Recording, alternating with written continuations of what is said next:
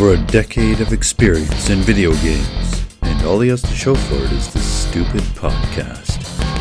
It's Behind the Line Radio with your host, Kinetic, and it starts now. Hello everyone and welcome to Behind the Line Radio, where we're here to give you an insight behind the production line of the entertainment you and I and we all enjoy. Interesting bit in the news recently. Activision went out of their way, I suppose it's not exactly out of their way, but it kind of looks out of their way, and purchased Major League Gaming, the esports outfit.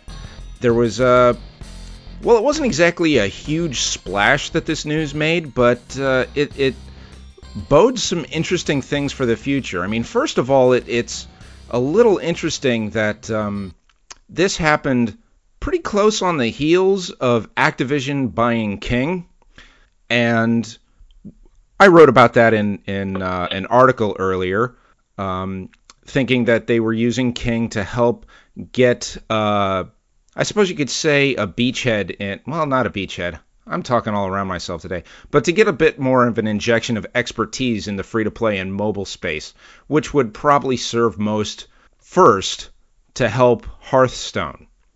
Now, that was a huge deal. I forget the number. I want to say it was like $5 billion with a B. Something, it was huge. And comparatively, they bought Major League Gaming for, what was it, $40 million or something like that. A far smaller deal.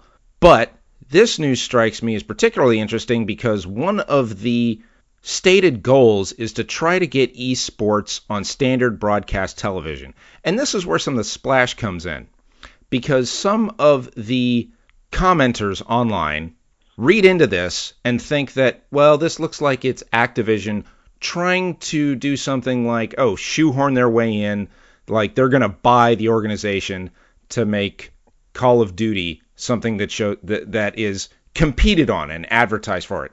Or a lot of people who watch esports do it on streams already, so this is just throwing money away. I'm not exactly sure I see it that way, but we're going to get into that later. Right now, I'm going to introduce my guest for this week, who has some competitive gaming experience in his own right and has watched various streams. Personally, I've watched very, very little, and we're going to go into why. But my guest this week is DJ. DJ, how are you doing this week? Hey, what's up, Nick? How you doing? Thanks for having me on, man. Hey, so why don't we start with just explaining a little bit of your personal experience as a competitive player. All right, sure thing. So I've been paying attention to Evolution Fighting for a while, and that's the Evolution Fighting Game Championship Series. That's been going on strong for just over 10 years now. Most famously noted for the Evo Moment 37, which many people have seen, where Daigo, the infamous Daigo, parries all of Justin Wong's Chun-Li Super. Yeah, and that was in Street Fighter 3. In Street Fighter 3, yes. So, of course, that grabbed a lot of my attention, and I became a pretty big Street Fighter 3 fan, and still today, that's my favorite game to go to. That's my default thing to sit on, and I love that game. But anyways, I decided to start getting competitive. I've been playing fighting games pretty seriously in my little clique of friends, I'm sure as most people have, growing up in the 90s with no internet. And I was always kind of the top of my group, and I wanted to put myself out there and see, what I can do with my ability and my skills. And I've been a gamer for a long time, and I thought, I'd have a chance to actually see if I can get somewhere. And then comes the internet. And the internet just wiped the board completely clean, and now I feel like the playing level is very, very open and level for everybody. I mean, it changed the entire industry. We can get into that later, but so anyways, as far as Evolution Fighting Game Series goes, I've gone for 3 years now, and I've actually gotten pretty far in my pools this current year in 2015 in Street Fighter 4. Just going to throw this out there. I have a rank 100 Blanca on Steam. Pretty mean. He's not a top tier character, and a lot of people would call him rubbish, but hey, I do my best to stay gimmicky. But anyways, long story short, very interested in competitive fighting games. I follow it avidly. I have the top 32 of the best Street Fighter players in my memory. I know exactly who they are, and I follow them pretty thoroughly. Interesting. Yeah. So you're one of the very engaged. You're one of the ones who knows all the people, all the players, the characters of the players, which isn't to say the characters they play in game, but their personalities and so forth. Definitely. How some car guys would know people by their car, I know people by their Street Fighter character, and some people own these Street Fighter characters, and we know who they belong to in the community. It's funny. Interesting. Yeah. So, yeah, I've known a couple other people who have either competed or started competing. And you said you started before, like, internet play, like online versus matching. Oh yeah. So was this talking... back in the day they had those Blockbuster tournaments? Oh man, unfortunately, if I had an older brother, he would have been the arcade guy, as I would have been the guy that got a Sega Genesis at year 3, and I really didn't spend that much time in the arcade, and I grew up a pad player, but we're talking about just, my group of friends sitting around a home console and passing the controller around, and me trying to go off to other groups and seeing if I could beat other groups of friends, and it was old school, man. I mean, that's a concept I don't think new gamers are really going to understand. Yeah, there was just speaking less about esports here and more about just competitive gameplay. I remember back in the arcades, there were points where, you'd have that one guy at the Street Fighter machine or the Mortal Kombat machine, and he would just be there and he has like 100+ wins and no one knows how to deal with it. Or they have those cabinets that are set up to be spectator cabinets because they have a second monitor strapped up above the machine so that everyone gathered around can watch. Right. So I suppose that's kind of the origin of looking at this as a spectator sport. Sure. Yeah, I could definitely see that.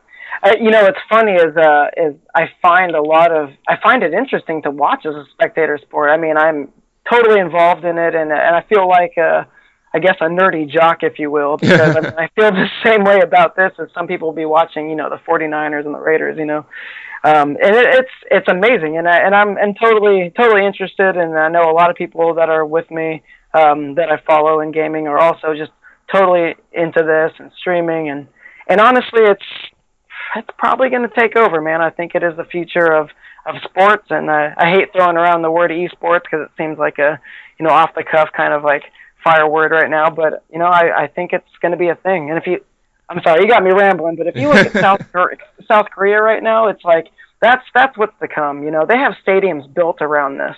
Yeah. We have Twitch, which is great. Twitch is awesome, and it's totally a North American thing. And just to kind of make a quick transition, sorry if I'm getting a little too ahead of myself. Hey, go for it, man.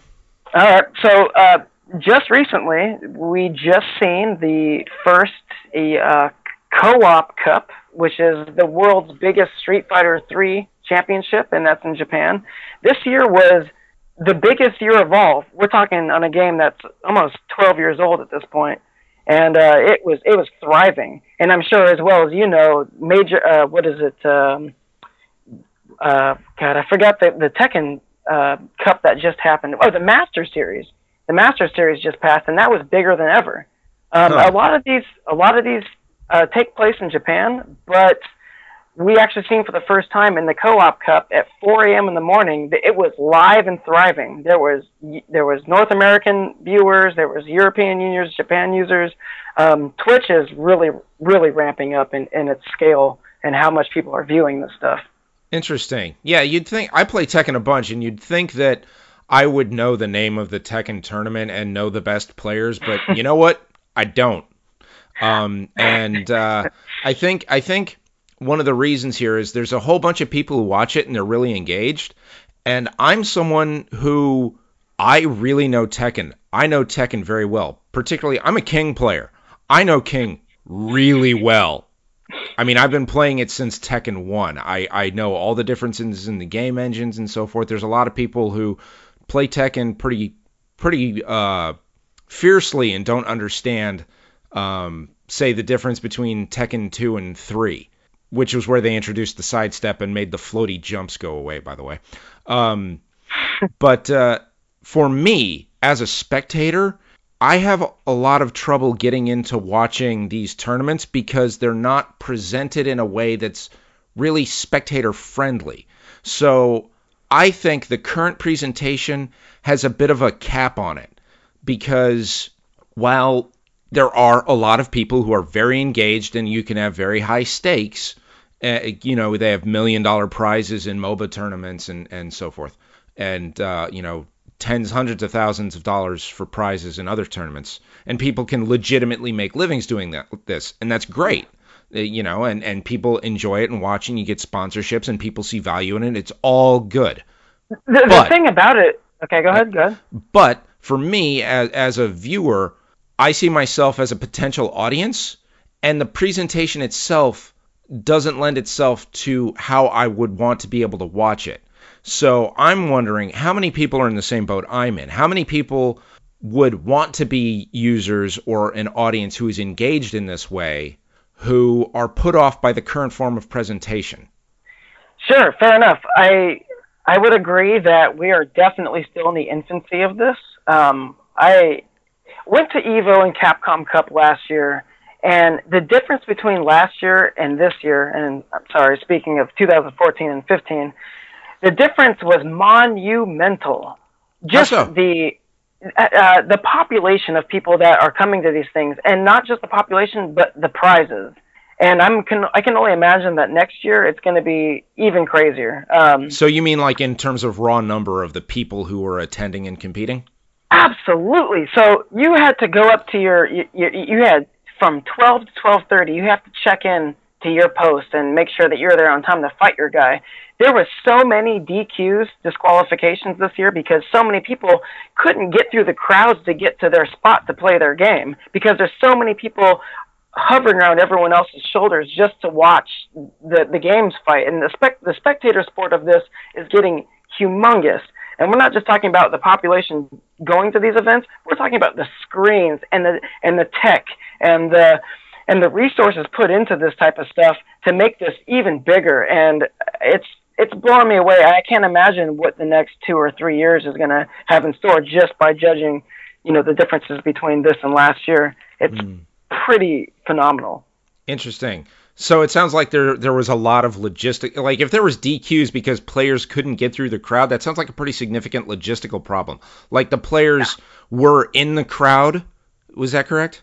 Yes. Yeah. Instead of being sort of sectioned off in like a green room or a locker room type situation. Totally. Yeah. But because you have these guys staff members holding up signs and yelling with just their voice, like, Dwayne Varves, where are you at? Your fight's right now. And it's like so loud in there that you can't even find the guy. And if you're not using the app to help you locate your spot and have your time, you're really roughing it. Yeah. The honest truth. So it sounds like it actually expanded faster than those organizers anticipated, and we'll see how it happens next year if it continues to expand and the logistics will improve, because that actually sounds like a very solvable problem to me. Absolutely. I just think most of the problem was just unexpected. At the same time, though, do you think they would have been really hardcore about that rule if, for example, Daigo got waylaid and couldn't get to his post in time? Would he have been DQ'd? Well, taking somebody that's been through Capcom Cup, they're definitely not going to DQ Daigo. Right. But what you're looking at as something like Evolution Fighting Championship Series, you get to be Joe Schmo, you get to be yourself, and you get to go see if you can fight these top-name guys or these guys and see if you can make it through your pools. The problem is you have about, I forgot what the numbers were last year, but I want to say they were close to like 10,000 signups, So how do you get through that in a weekend in Las Vegas? You're going to have to DQ people. I think that one way you could do that, too, is to have a cap on how many people go to the big show, you might say, and have, say, EVO regionals, qualifying rounds. That might help. Yeah. So just split it up a little. They definitely have that.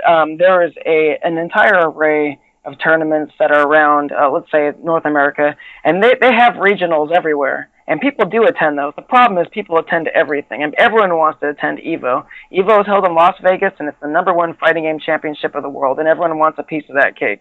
Oh, yeah. Capcom Cup might be something similar to what you're talking about, and that's an invite, almost invite only, or a point accumulation type of thing where you're only able to go if you acquire X amount of whatever, right? Yeah, well, okay, so this is a learning experience for me here, this question and answer, because there's a whole bunch of stuff that I'm interested in, but I haven't, it's not been too hard on my radar, so I don't know a whole bunch about it. But so what I kind of have in mind with this is instead of like a point accumulation or something, or having just smaller shows, but you have EVO, the big show, and you have like EVO Region 1, Region 2, Region 3, like Northwest, Northeast, Southwest, Southeast type. Yeah. And if you do particularly well there, then you can proceed to the nationals, you might say.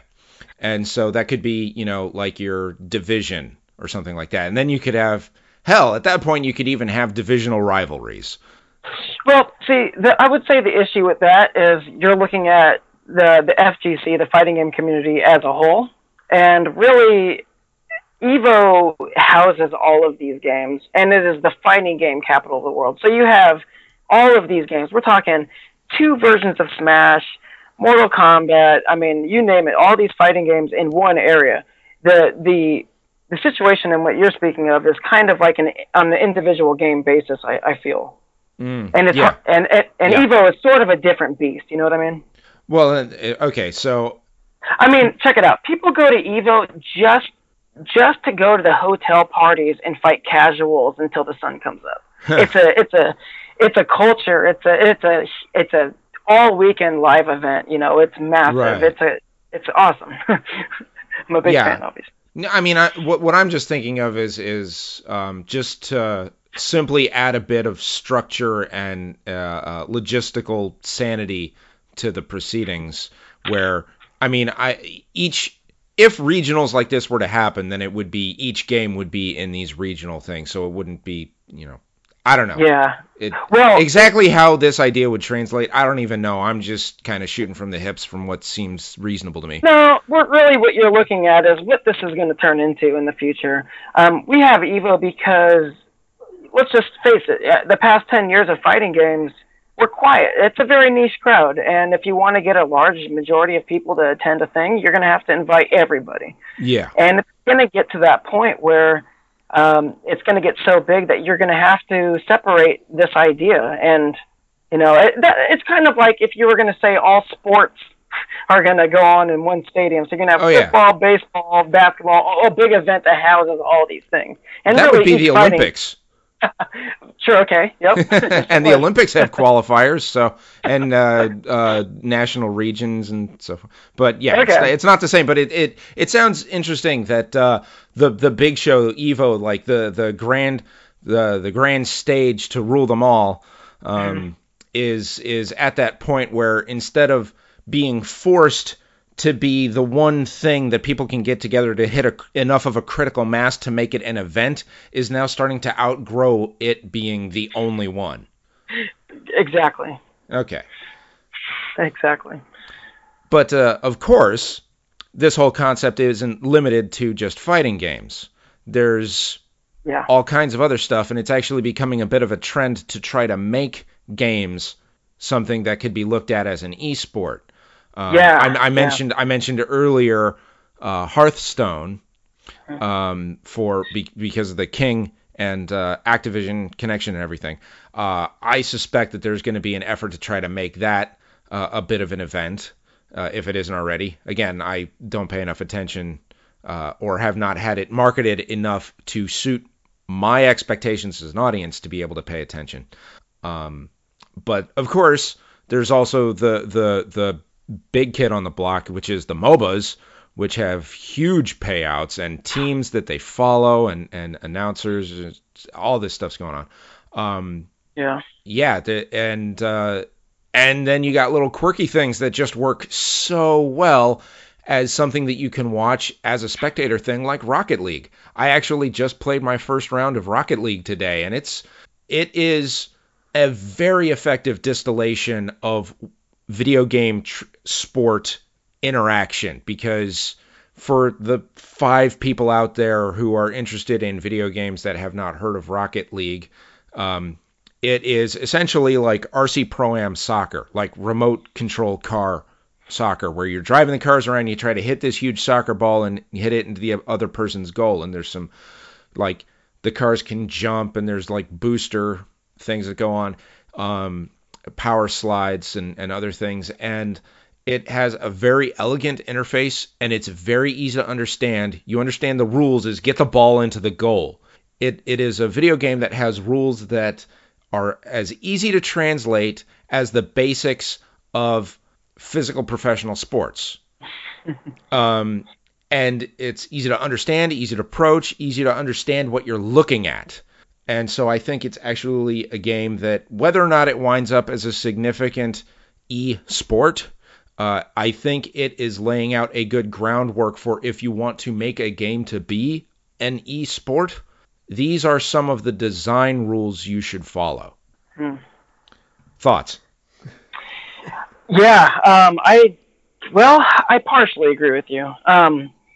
I feel like Rocket League is a pretty basic game, and as I agree that it teaches you the fundamentals about gaming in general, and it's not difficult to understand, that's not necessarily what the engaged hardcore audience wants to view. I mean, I wouldn't personally want to watch a Rocket League game unless maybe somebody's won 100 championships in a row and he's the god. Then I'd like to see that guy lose, maybe. But yeah, that's not too interesting to me.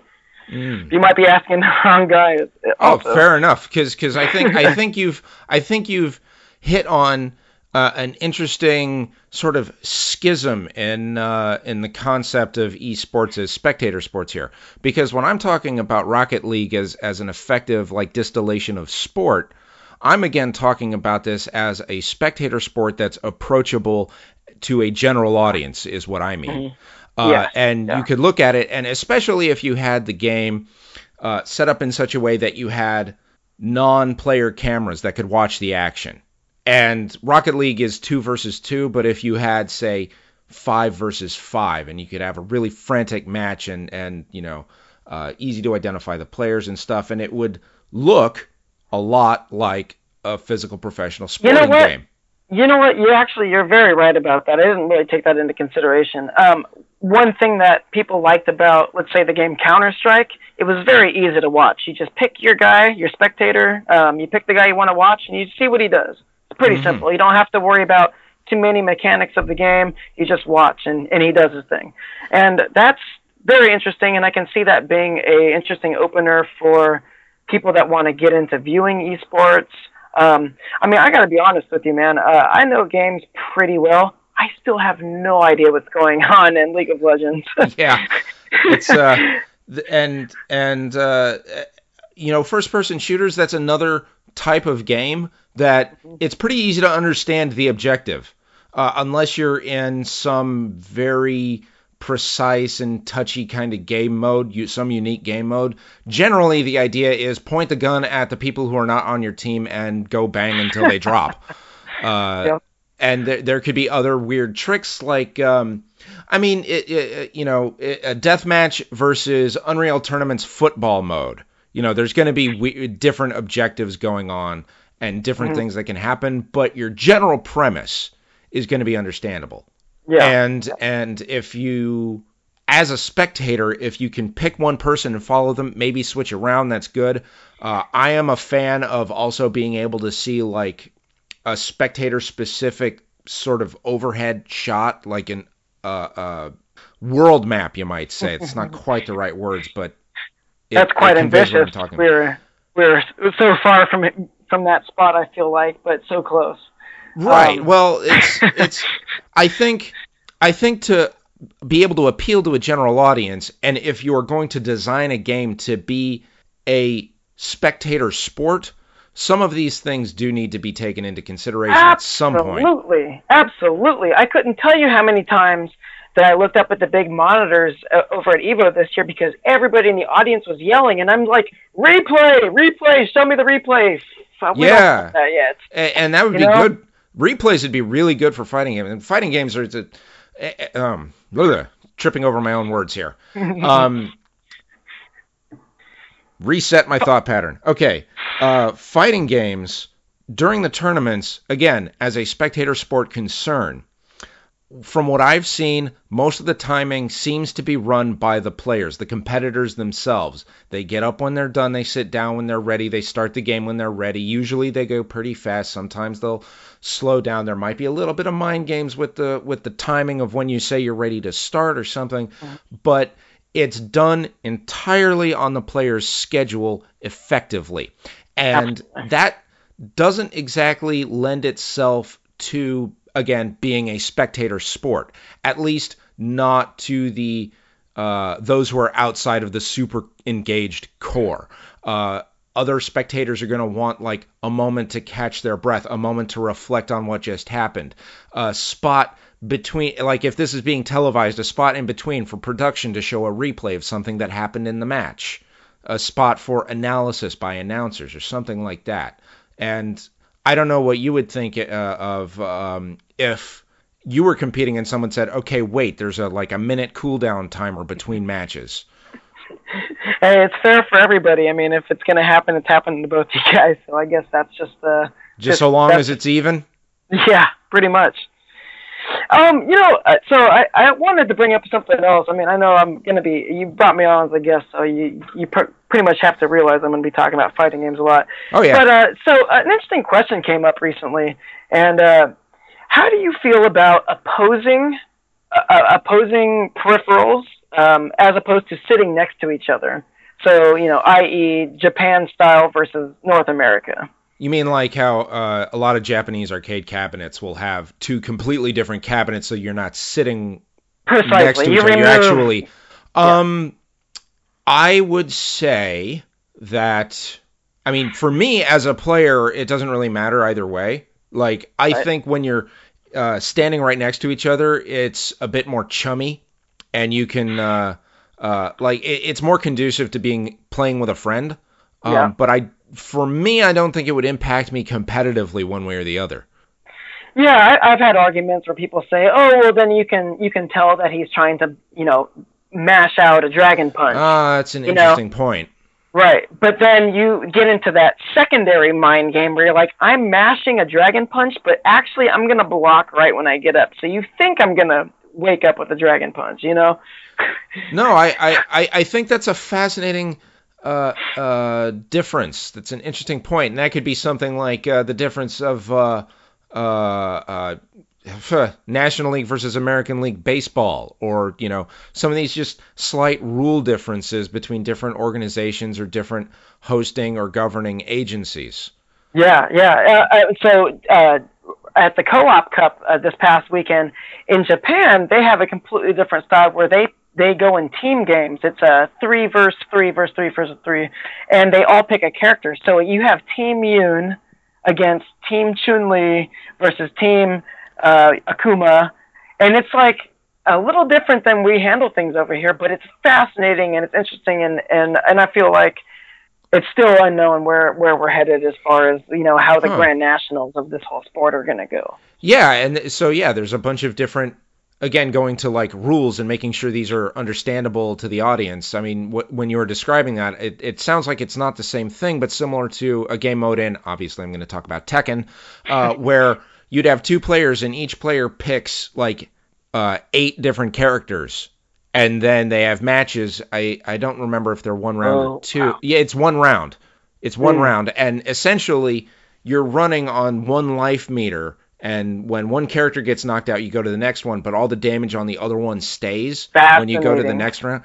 So, I mean, that's another interesting wrinkle. I mean, that would be like, say, and I'm just going to say Daigo's name because he's the one that I know. Say Daigo is just really awesome with, say, Ken and Ryu, and he'd beat anybody straight up with those characters, but if he's forced to use 8 different characters, there's other people who have the variety that it takes to topple him. Oh, man. And so it'd be like, okay, you're a great sprinter. Are you a good relay runner? So, all right. So that brings me to my next thing. So I noticed that a lot of my favorite players in Street Fighter are the players that are kind of show loyalty towards a character.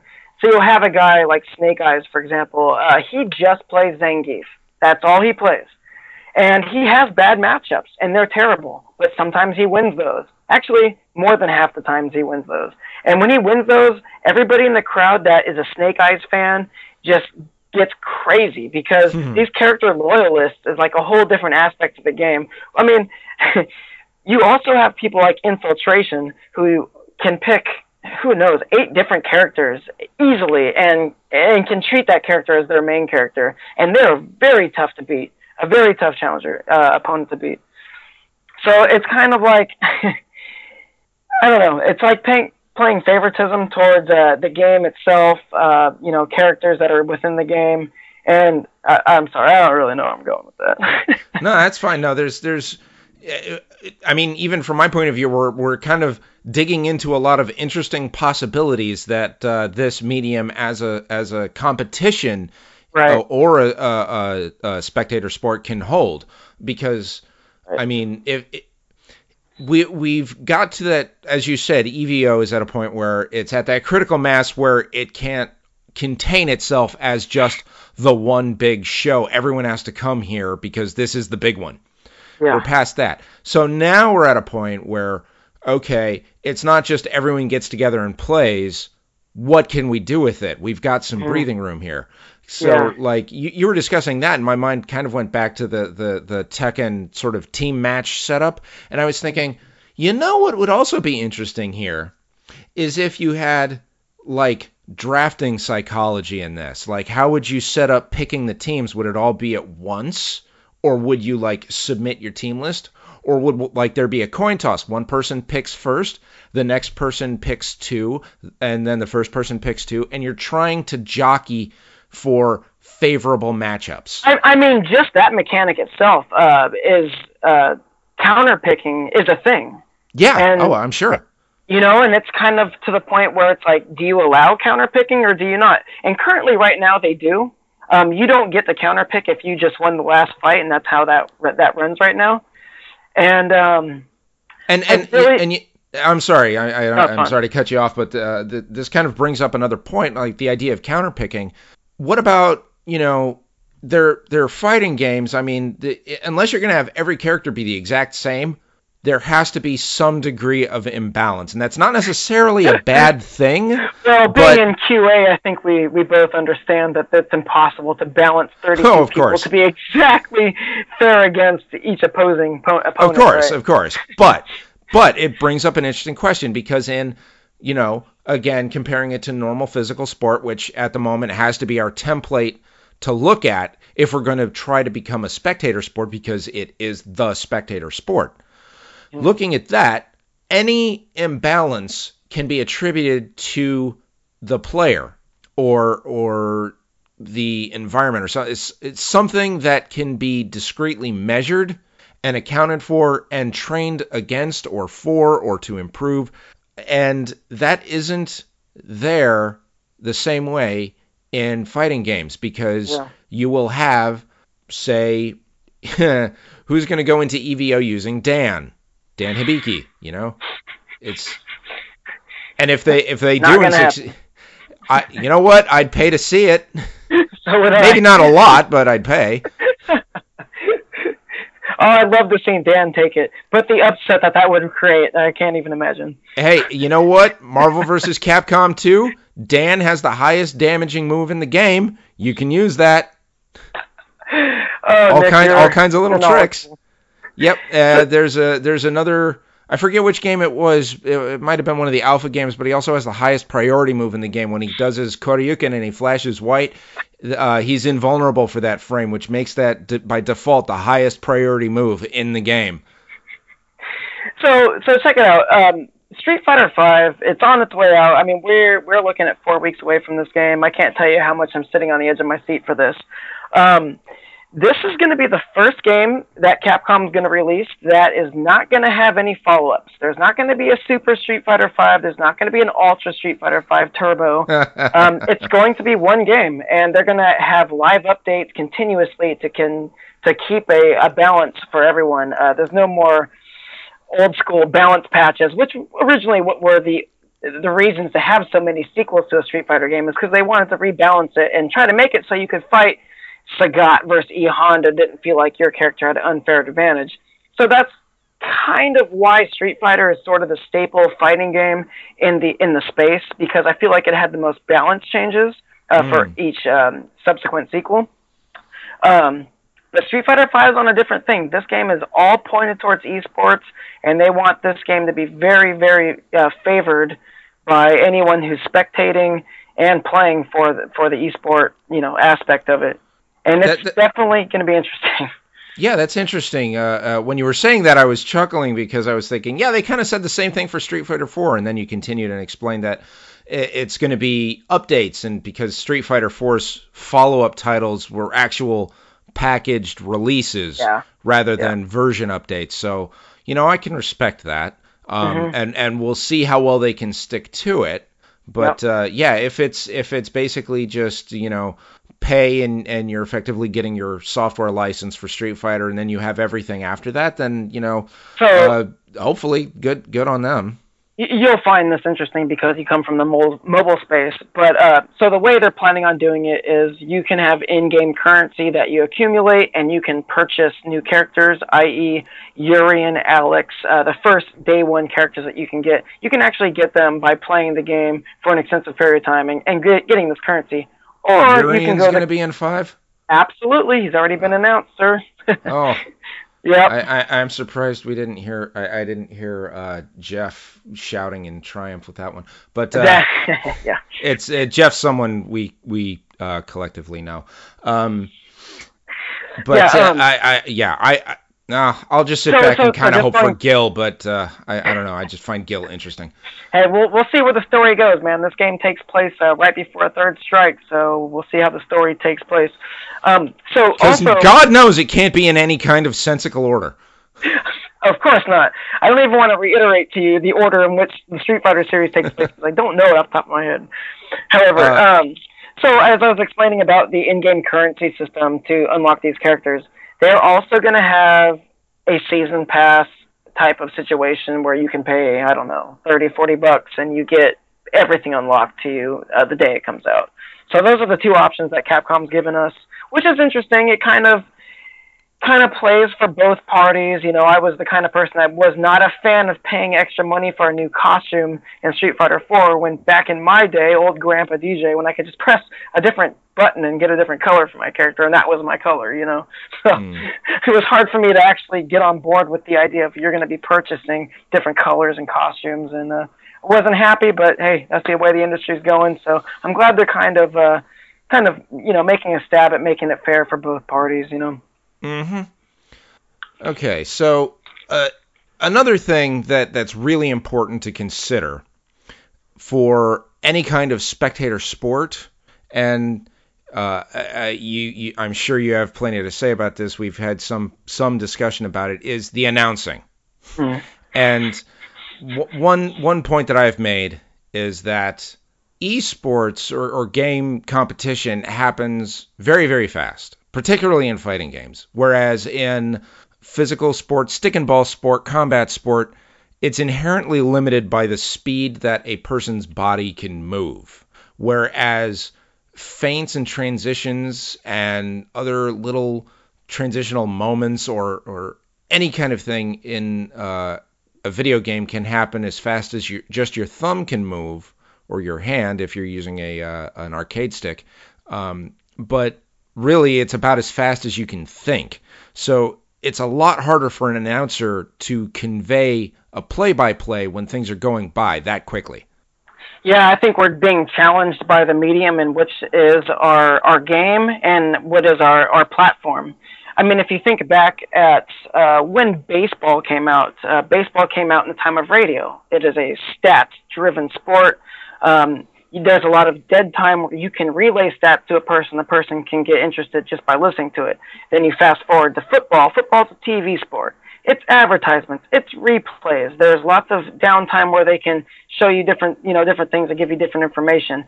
And I think we're just heading on to the next platform. I mean, if you look at Twitch chat or YouTube gaming chat, it goes so fast. How can you even see what's going on? But yet people love it and they're engaged and they read the 1 split-second chat of someone saying something hilarious. And I think we're kind of getting into an era where I think we're looking at these shoutcasters, is what they're called in the fighting game community, as halfway between telling us what's going on and just trying to do their best, because, I mean, like you said, it's a very fast thing, and I'm not sure what you can do as far as picking apart each and everything. You really can't do that. So it's about finding how you're going to announce a sport, and I think we're still on our path of trying to really figure that out, honestly. Yeah, that's an interesting observation you put in there too about sports kind of gearing themselves to their medium, to their broadcast medium, and there may not exactly be a concrete answer, but that's a little bit similar to the question of, is it art imitating life or life imitating art? It's a little bit difficult to single out what influences affect what changes in those. So with video games as spectator sport, is our perceptions of what we want when we want it broadcast to us, is this all a change that's happening, like the shift from like newspaper reports to radio to television? Are we now in an even faster mode, or are we at a point where there's a breaking point and it's simply the transmission for a general audience? Because that's the other question here again, is the hardcore, super engaged people versus a general audience. Is that the difference here? So is this going to be... go on. Yeah. I was going to bring this back around to the MLG acquisition. I guess the whole point is they want to start broadcasting Major League Gaming events on public television. They want to... cable television, that's going to be... Broadcast television, what you're trying to say. Right. And I mean, if you look at it, I actually mentioned this on my Twitter a while ago, but if you look at this, I kind of picture it like a Venn diagram. You have people you have one bubble, which is people that are interested in watching competitive video games, and then in the other bubble, you have people that are willing to pay for expensive TV cable packages. And I would say that people that fall in the middle of those two circles are pretty slim. I mean, Okay. Let me ask you a question though. With that premise, you say the people who are interested in watching it, versus the people who pay for cable television. What about the people who could be interested? Right. So that's what kind of brings you back around to the whole Rocket League thing. Right. So I feel like a game such as Rocket League can really grab an audience that isn't aware of what's going on underneath their feet. Man, that's a hard question to follow up, Nick. There's a lot going on in video games. I think that's something else we're unaware of. There's very simplistic games, there's old school games, and there's complicated games, and there's new games, and it's just growing, and it's... And that even hits on another challenge that video games as spectator sport has, which is, do you keep running on the old games? Do you upgrade to a new game? What happens when you start fragmenting the audience? That's another problem.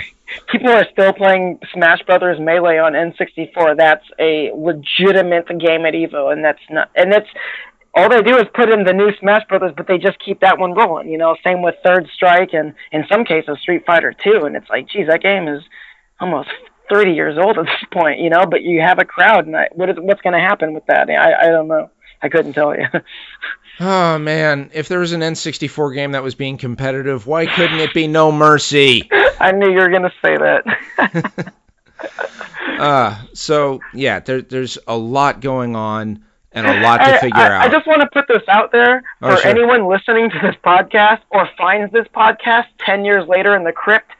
Look up Nick and challenge him in No Mercy, and just good luck.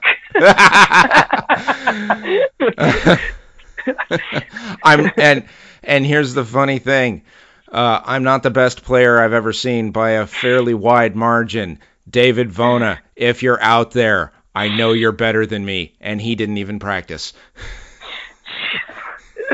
Oh man, that's funny. So YouTube has a gaming streaming thing now. Yeah. Wow. Okay. So they're trying to compete with Twitch. Yeah, I think that's the idea there. I think YouTube, I'm not entirely sure, but it looks like YouTube is kind of trying to make sure they stay relevant and profitable, along with the YouTube Gaming, YouTube Red subscription service, and all this other stuff. Mm-hmm. I'm not entirely sure what to make of all of that, but that's also kind of a different topic there. Sure. But it still goes to show that this is a segment that is big. It is growing. It's so big. Where is the ceiling? Is it near? Is it far? I don't know, but a lot of people are interested in investing in it, and they think the perception is that it's going to be much, much bigger than it is even now. And that would kind of explain why, if it's going to be much, much bigger than it is now, and Activision, which seems to be in a bit of an acquisition mode after buying King, and they could get Major League Gaming that cheap, relatively speaking, and they can get in the ground floor. And now, let me ask you this. Sure. So now that MLG is acquired by Activision, are they going to push their own personal IPs as the trend-setting things, or are they going to accept other IPs as something into their system? You know, because they control a lot of competitive gaming IPs, and I can see them trying to monopolize that. Right. I mentioned that a little bit earlier with the idea that this is them trying to force Call of Duty into the competitive gaming space, but I think that while they may give some preferential favor to their preferred projects, primarily I'm suspecting Hearthstone and Heroes of the Storm. After that, though, if they're going to honestly look at this as a proper business venture instead of just an advertising wing, then they will give proper consideration to all possible applicants, you could say, or venues. Essentially any other game that is appropriate to compete in, they should consider it. Now, only time will tell if that's what they do, but if it comes across as, oh, this is just the Activision Championship for Activision games, and they're limiting themselves, unless they wind up somehow managing to brand themselves as this is competitive gaming, then it won't work that way, and it'll come across as insincere or ingenuine. Right.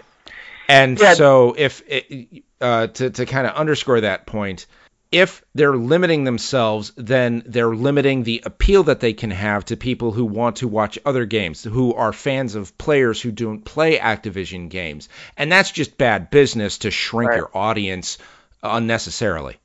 Yeah, fair enough. I mean, I hope they don't take that route, because people are going to go digging and find the stuff that they want to watch. Could they wind up doing it? They absolutely could wind up doing it. I'm just saying I think that would be stupid. Sure. Another thing that's blowing this whole thing up really big is sponsorships. Before we had companies like Razer, the gaming company, they make fancy mice and keyboards and stuff. They were getting in it, and they started making like joysticks and keyboard whatever. What am I thinking of here? Whatever. They make peripherals, right? Yeah. So and so they were starting to endorse these players, but now you're seeing companies like Red Bull, and they just got into it. And there's a couple of Red Bull sponsored players now, and Red Bull's even hosting their own video game tournaments called the Kumite, and this is their second year doing that, and that's getting kind of big. So that I find that kind of fascinating.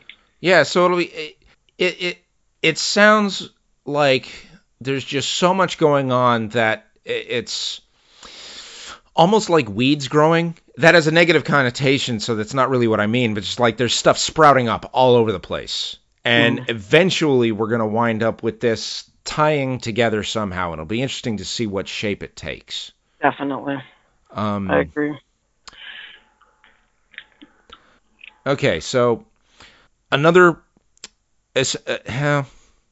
what I kind of see for the Activision acquisition is them trying to take Major League Gaming and improve a lot of their presentation. This is just my guess, but take it for what you will. Invest in it, improve their distribution channels, improve their presentation, maybe do stuff like give them the replays that we'd like to see, figure out how to get better announcing going on, not just people shouting, but people who can find out a way to convey to the audience what's going on, and use this as an opportunity to expand their audience. Because anyone who really wants to make their game a competitive game, they want to do it so that more people would be interested in buying their game.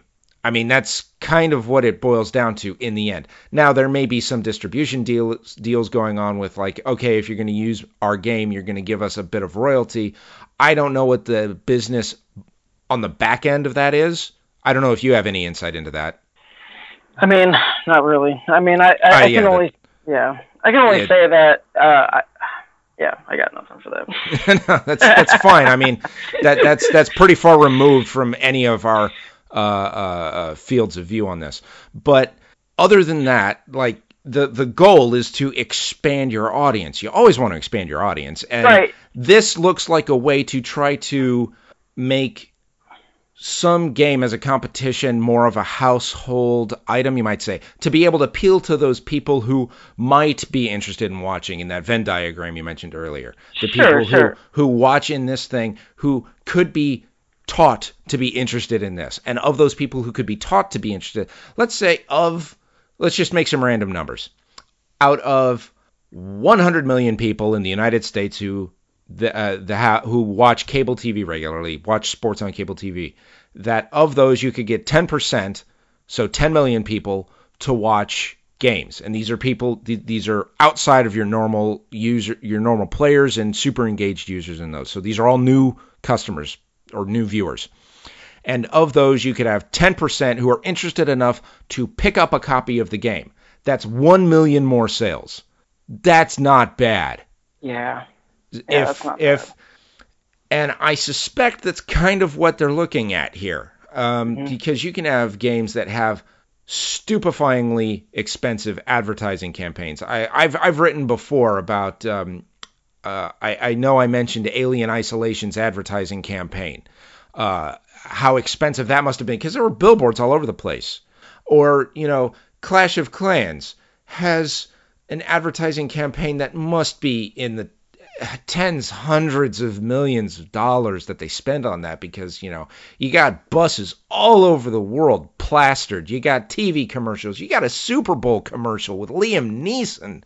Holy cow. They air them in movie theaters before the movie starts. It's all over the place. That is not cheap. That is stupefyingly expensive. And they have big Hollywood stars in them. I mean, this is some of the biggest advertising campaigns I've ever seen in a video game. I think it might be the biggest advertising campaign I've ever seen for any video game. Yeah. This is just earth-shattering amounts of money. And if you can somehow, you look at Activision, they bought MLG for $4.43 million, I think it was, somewhere in that range. That is so much less. And if you it was actually $46 million. I was pretty close. That was pretty close. Because I'm just running off my memory. I didn't have it written down in front of me or anything. But although I almost said 4.3 million, that was totally wrong. You can look at this trying to get on the ground floor of this growing thing. And not only that, people are probably looking at this as a generational shift. Not necessarily that people are going to be leaving old sports behind, although some people might suspect stuff with all of the head trauma stuff going on in football that might be showing some cracks for cultural dominance. Definitely. Who knows what the future will bring. Yeah. But if younger people are getting more engaged in games in this spectator way... Sorry, my dog. All right. Anyways, go ahead, continue. Okay, so if more players are getting more engaged in this spectator way, and Activision can get in early and start shaping the development of this and become their own sort of, cultural cornerstone of this institution that is spectator video game sport, esport, whatever term you choose to prefer, that could be worth a lot, and they got in possibly very cheap. So I want to just point us in this direction, and I do want to say the reason I'm into watching Street Fighter, and I'm not interested in watching too many other games frequently at all, unless it's like a top 4 in some game, and I just want to see what high level gameplay looks like. The reason I'm interested in watching Street Fighter at all is because I play it. And I think what we're going to start to see in the future, and we're definitely starting to see, we saw a little bit in 4 with the training system, but we're going to see a lot more in 5, is the integration of simplified mechanics. I think what we're going to find is, so in the new Killer Instinct season pack that's coming up, is you're able to hit combos with any face button as long as you do the D-pad motion correctly. And so that's getting new players into understanding how the whole system works in general, because without understanding really or feeling how the system works, it's hard to be involved in it in that way, at least in my opinion. Yeah, that would be another prong in this appeal to the general audience. I know that there are some commentators out there that sort of deride the idea of trying to appeal to a wider audience. There are plenty of bad examples of attempts at that, and very cynical attempts that developers and publishers have made to do that.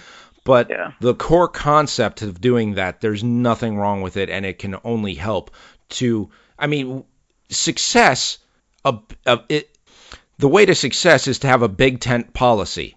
If you're buying, we're selling. Let's try to appeal to anyone we can.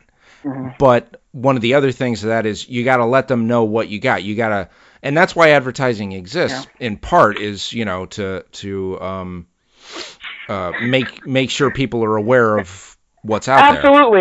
If you went out and bought yourself a Hellcat Challenger and you didn't know that on paper it said it had 707 horsepower, you probably would never understand that it had that much without looking at the stats on paper. No one's going to go out there in the real world and experience that 707 horsepower unless you're a very few that's actually taking it to the track or whatever. Yeah, or would people go out and look for something with 700 horsepower? So, and I'm sure that other people are interested in, I was just describing the whole thing as advertising for the game itself, but if you can hit another critical mass point, then the broadcast and distribution, the broadcast and distribution of the events themselves will generate more revenue. And it sounds like EVO as a contained event is doing some of that itself already. Otherwise, it wouldn't be able to sustain itself to this point, I would presume. But just being able to make it grow, some of that is going to take things like, advertising revenue. And you have sponsorships, like you said. Although that makes me think of something else, Another thing is, and something like this might exist, but say a Daigo branded The Beast game controller by Razer that you can buy. It's got his name on it or face on it or whatever, or and printed on the back or on the faceplate of your control sticks is him parrying Chun-Li Super or something. I think we kind of already see some of that stuff. There's already names and labels on given peripherals, and people already are starting to do that. My question for you, Nick, is how long before I'm watching this on satellite cable or what have you? How far are we from this thing? It's evolving so fast, and the space is evolving so fast, and I can't imagine personally that we're even any more than 5 years away from this becoming like a global phenomenon, really.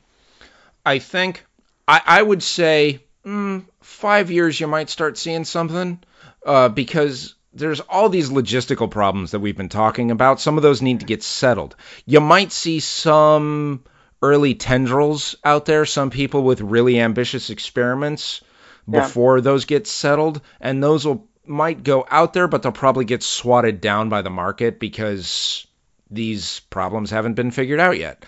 But once that happens, and they'll just judging by the number of iterations that happen, if there's one Evo a year, well then, 5 years will give you 5 iterations. That sounds about right for being able to figure out not only the scale, you've got the presentation, you've got the distribution, you've got the marketing, and trying to appeal to that coveted general audience. Yeah. Somewhere around there, you might start to see small. Correct me if I'm wrong. I don't even watch ESPN. I want to say that some recaps of big tournaments might happen there, or some small things get televised, but they don't really make much splash. They're like 3 a.m. The World Strongman competition gets more preferable spots in the time Funny slot. You mention that, because the only thing that got televised on ESPN from the last Evo Championship was the moment where, and I forget his name, but the guy forgot that there was another round, and he put down the sticks and raised his arms up like he won, and then the other guy beat him. And that's didn't he take his shirt off too? I remember that. That was a different moment, but anyhow, but I mean that in and of itself shows some promise. I mean, it's kind of an embarrassing thing, to be perfectly honest. But it shows that it's at least on the radar, and because they're looking for things that are interesting to show on their digest show, right? And so on the radar is something interesting in a video game competition. They may not care. They may not find who won as interesting as this strange moment, but it's on the radar, and you'll probably see some more of that. And general audience presentation type thing. One of the reasons you don't see more of it is because people aren't quite figure out what they're looking at. I mean, I wouldn't mind. I'm in the same position with you with MOBAs. I wouldn't really know what I'm looking at. I mean, I want to try playing Heroes of the Storm because I've heard that's more welcoming to new players, and other ones are not very welcoming to new players. Yeah. But just so that I can understand the genre better, other than a broad understanding of what's going on. But would anyone there be able to watch? Because it even sounds like this would be a pretty good spectator event. I mean, you said they have big stadiums for this in Korea, so clearly there's some good spectator material here. I think the audience has to understand what's going on, so there has to be some ground level understanding of what's going on here. The problem is every single person in that stadium knows exactly what's going on. It's so ingrained into their pop culture. It's nothing like what we have over here. And unfortunately, what I think is starting to sway people's decisions into getting into this is how big the pot is getting now.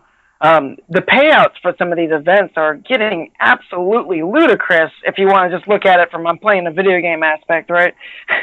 But it's getting the pot is getting bigger. Payouts are getting larger. People are walking away even in third place with what was first place 2 years ago. There's a lot of money being thrown into these things, and that's definitely no secret. There's a lot of people aware that the next year's Capcom Cup is going to be over 500,000 because this year's was that, and the year before that wasn't even 100,000. So who can imagine where this is really going to go? Yeah, and you said unfortunately, which I kind of understand the sentiment that people might be kind of getting into it for not the purest reasons, but I mean, whatever brings you to the table. Sure. I mean, if people aren't bankrupting themselves to put up the pots and it's expanding the competition base or the audience, then there's nothing wrong with that. Yeah, sure. I agree. Yeah. So yeah. I think that goes over most of what I wanted to talk about this. Did you have any other points you wanted to hit? Well, I guess that was just about it. definitely interested if you want to, in a future episode, bring me back for just like a Street Fighter related thing. I'm sure I can dive super deep into that again. But this was a great experience, and it was great talking to you.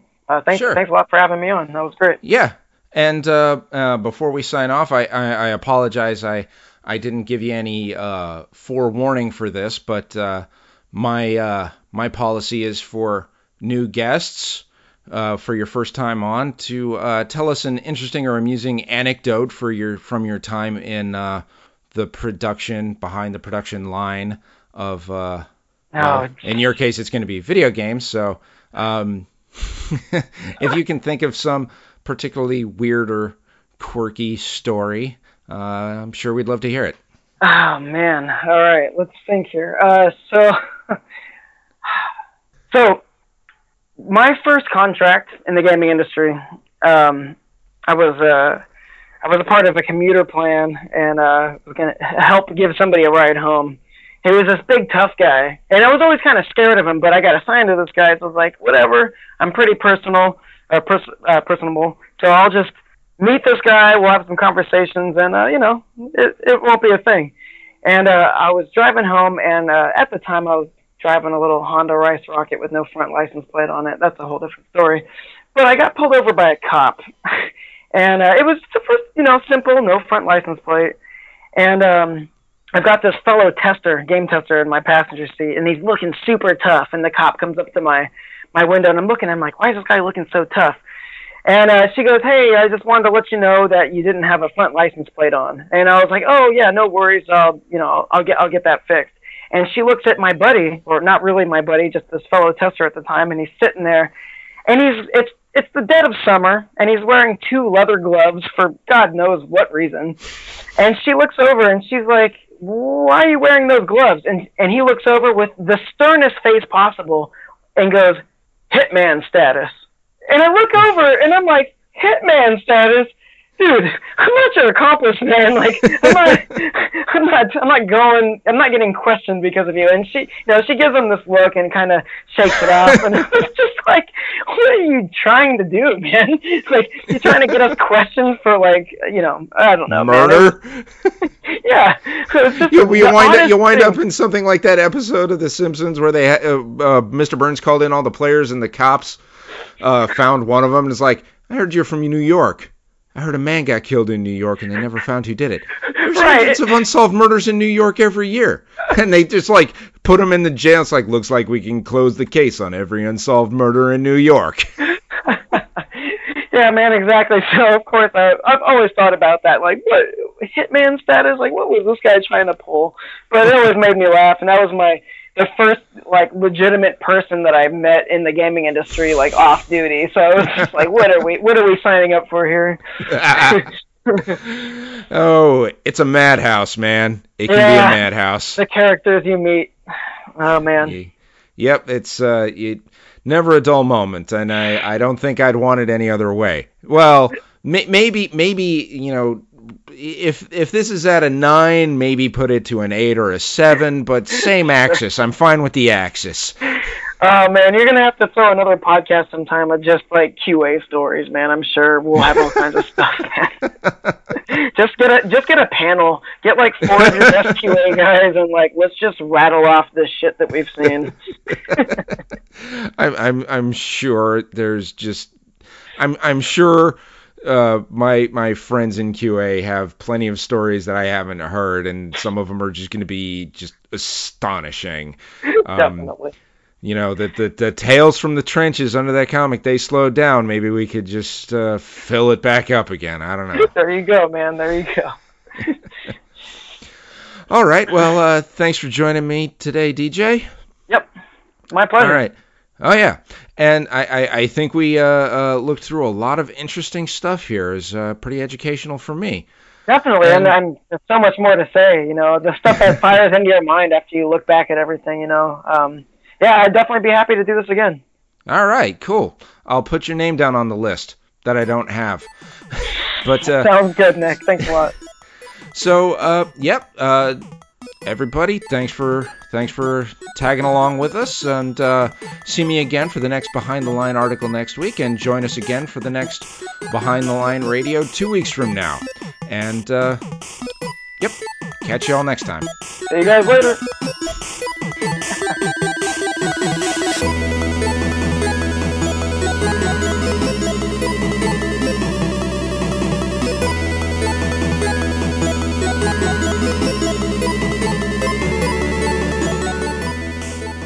Behind the Line Radio is presented by Enthusiasts.com. For more podcasts, Let's Plays, articles, videos, reviews, and more, visit us at Enthusiasts.com. Also, send us a comment on Twitter at Enthusiasts. View us on YouTube, channel Enthusiasts, and like us on Facebook, Enthusiasts.